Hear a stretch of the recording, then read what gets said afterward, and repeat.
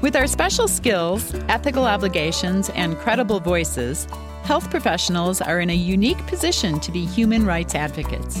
What is being done and how can you get involved? Welcome to the Clinicians Roundtable. I'm Dr. Leslie Lunt, Director of Foothill Psychiatry in Boise, your host. And with me today is Dr. Holly Atkinson. Dr. Atkinson is the Medical Editor-in-Chief for EverydayHealth.com, a leading online consumer health site that helps people manage their health online daily and live better lives. She is also Assistant Professor of Medicine and Co-Director of the Advancing Idealism in Medicine program at the Mount Sinai School of Medicine. Dr. Atkinson is past president of the Board of Directors of Physicians for Human Rights. Welcome to ReachMD. Great to be with you, Leslie. Now, Holly, how did you get involved in Physicians for Human Rights? Oh, it's a wonderful story. This was many, many years ago. I've been on the board 16 years, so it's probably 17, 18 years ago. A colleague of mine said to me one Thursday, "Holly, are you doing anything tonight?" And I said, "Well, depends why." And what do you have planned? She said, "Well, there's a play, Death of the Maiden, that Glenn Close is acting in tonight on Broadway." I live in New York City, so this is in New York. And she said, "I've got 2 tickets, and the one performance tonight is being done as a fundraiser for Physicians for Human Rights." Well, I hadn't heard of it then. And she said, after the play, there's a cocktail party, and Glenn Close is going to be there. Well, some of the listeners may actually know, especially in your parts of the wood, her father, Dr. Close, I believe is a family physician out in the Midwest, and he's been a marvelous advocate for the underserved and human rights, and I think that's where she got a little fire in her belly, and she was happy to do this performance for us. So I made the great decision to go, and I walked into the room that night, and it was filled with passionate, concerned physicians reaching out to the world and the community to change the world, given their special knowledge, and it absolutely changed my life, and thank goodness I went that night. So tell us about some of your activities. Well, what PHR is really skilled at is documenting human rights violations, health and human rights violations, and we do concentrate on the overlap of health and human rights.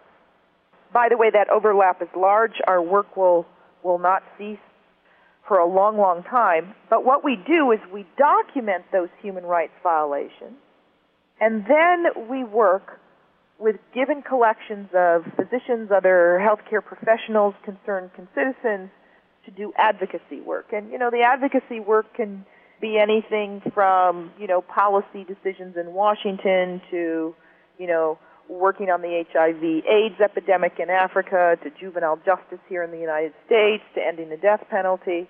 A myriad of different kinds of issues we're involved with. We did win the Nobel Peace Prize in 1997, and it was a wonderful, wonderful recognition of the work of not only PHR but a number of other nonprofit groups.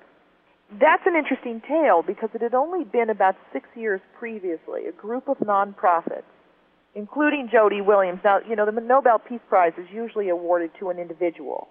But in 1997, the committee stepped out of the usual recommendation and said, well, we're going to recognize Jody Williams, but also this group of nonprofits which had created the International Campaign to Ban Landmines.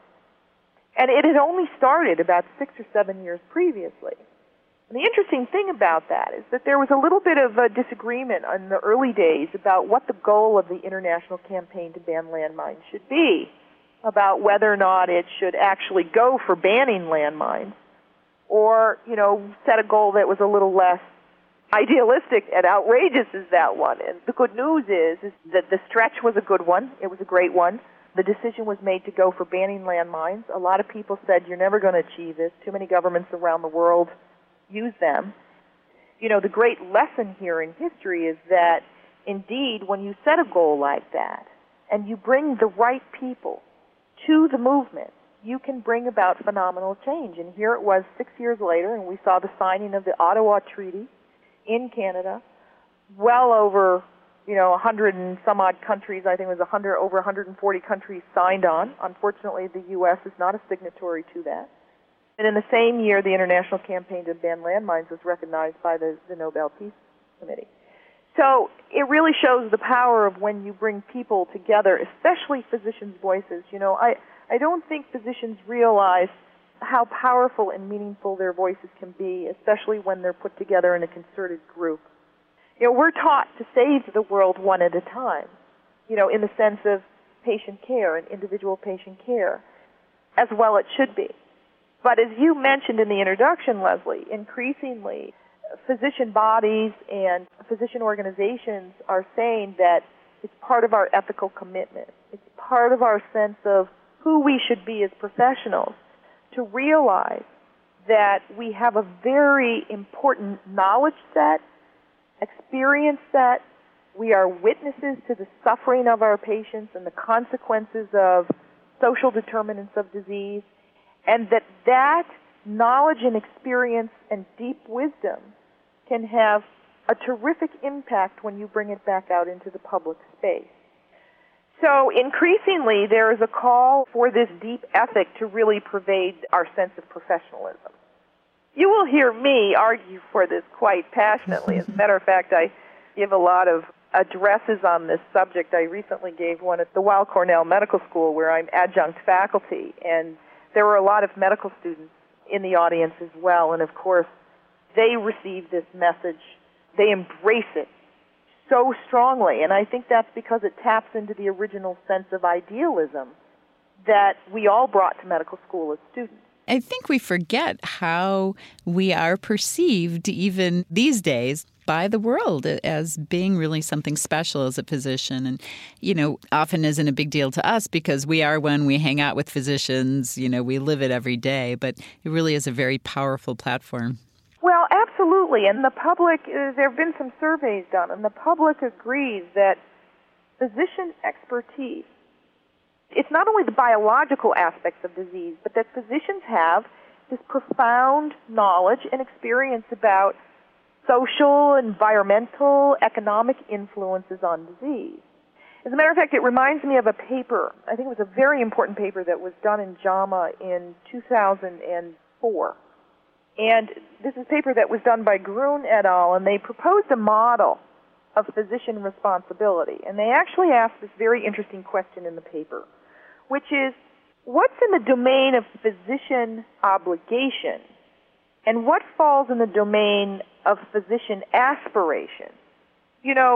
Physicians have incredibly busy lives, and, the practice of medicine has become so much more difficult under managed care and the time crunch and whatnot, and it's like, we can't ask physicians to go out and shoulder, the entire world and be responsible for changing the world too. So the question is, what is it that should be within the domain of the obligation, and what should be in the domain of the aspiration? Well, Grun did this interesting model where they proposed that obviously things that are in the domain of individual patient care, yes, access to care because it's such an important determinant of health status, and then those things that have direct socioeconomic influence on disease. There was a paper that was just published by, I think it was Stephen Schroeder in the New England Journal of Medicine in September, if I remember correctly, and it was on the determinants of health. And there's a great pie graph in there where he breaks out the determinants of health, and what's interesting is that 40% of health status is because of behavioral issues, 30% is thought to be genetic, 15% was environmental, and 10% was health care itself. So we know that if you look at the issue of health status itself, that a lot of things outside of health care influences that, which is why Grun et al. Argue that things that directly impact people in the community are the domain of physicians. Now, then there are other things that he puts in the professional aspiration category, which would be broader socioeconomic influences and then global health influences. And obviously, some physicians have chosen to make a career out of, for example, global health. And we now at Mount Sinai have a new track in global health, and we have a lot of young medical students and interns and residents interested in that track. So I think this notion of our ethic and what our obligation is to give back to society is in transition. I've actually seen, Leslie, where some people have suggested in the medical literature that our continuing medical education credits get changed So, for example, if the requirement is so many, 50 hours of Category 1 and so many hours of Category 2, that some of those hours could and should be community service, and that then it would be upon the physician, him or herself, to decide what kind of community service they wanted to partake in. So, for example, a surgeon may get involved with kids wearing their helmets when they ride bicycles, or a cardiologist may be concerned about getting people to lose weight or quit smoking, and a psychiatrist may want to work with young people to try and prevent depression and suicide. It's finding what's close to home and what influences and impacts your practice of medicine and giving back to the community. If you've just tuned in, you're listening to ReachMD XM 157, the channel for medical professionals. I'm Dr. Leslie Lunt, your host, and with me today is Dr. Holly Atkinson, the medical editor-in-chief for EverydayHealth.com. We are discussing Physicians for Human Rights. Now, Holly, what advice would you give to our listeners that may be interested in getting involved, but really aren't sure where to begin or how to do it? For people who want ideas, they can go to PHR's website. It's phr.org, and we have a number of different areas that we're working on, both in terms of geographically and on issues. Racial disparities in America, juvenile justice. We're working on torture in Guantanamo. We do forensic work. A lot of our work in the early days, in fact, was on forensic work. A lot of people may not recognize the name PHR, Physicians for Human Rights, but we were the ones, for example, that exhumed the mass graves in Srebrenica and in Rwanda, and most people know of that work. We have a broad array of things that we work on. We're working on maternal health now. Maternal health is a very big problem around the world, and we actually have a problem here in our own backyard again. So, I would say go on the Internet and put in health and human rights and explore a number of the nonprofits out there, including PHR, and see what's going on in your local community and get involved. I promise you it will change your life. Thank you so much for sharing your story. What an inspiration. Leslie, it's great talking with you. Thank you for having me. We've been discussing Physicians for Human Rights with Dr. Holly Atkinson, the past president of the Board of Directors. I'm Dr. Leslie Lunt. You've been listening to the Clinicians Roundtable on ReachMD XM 157, the channel for medical professionals.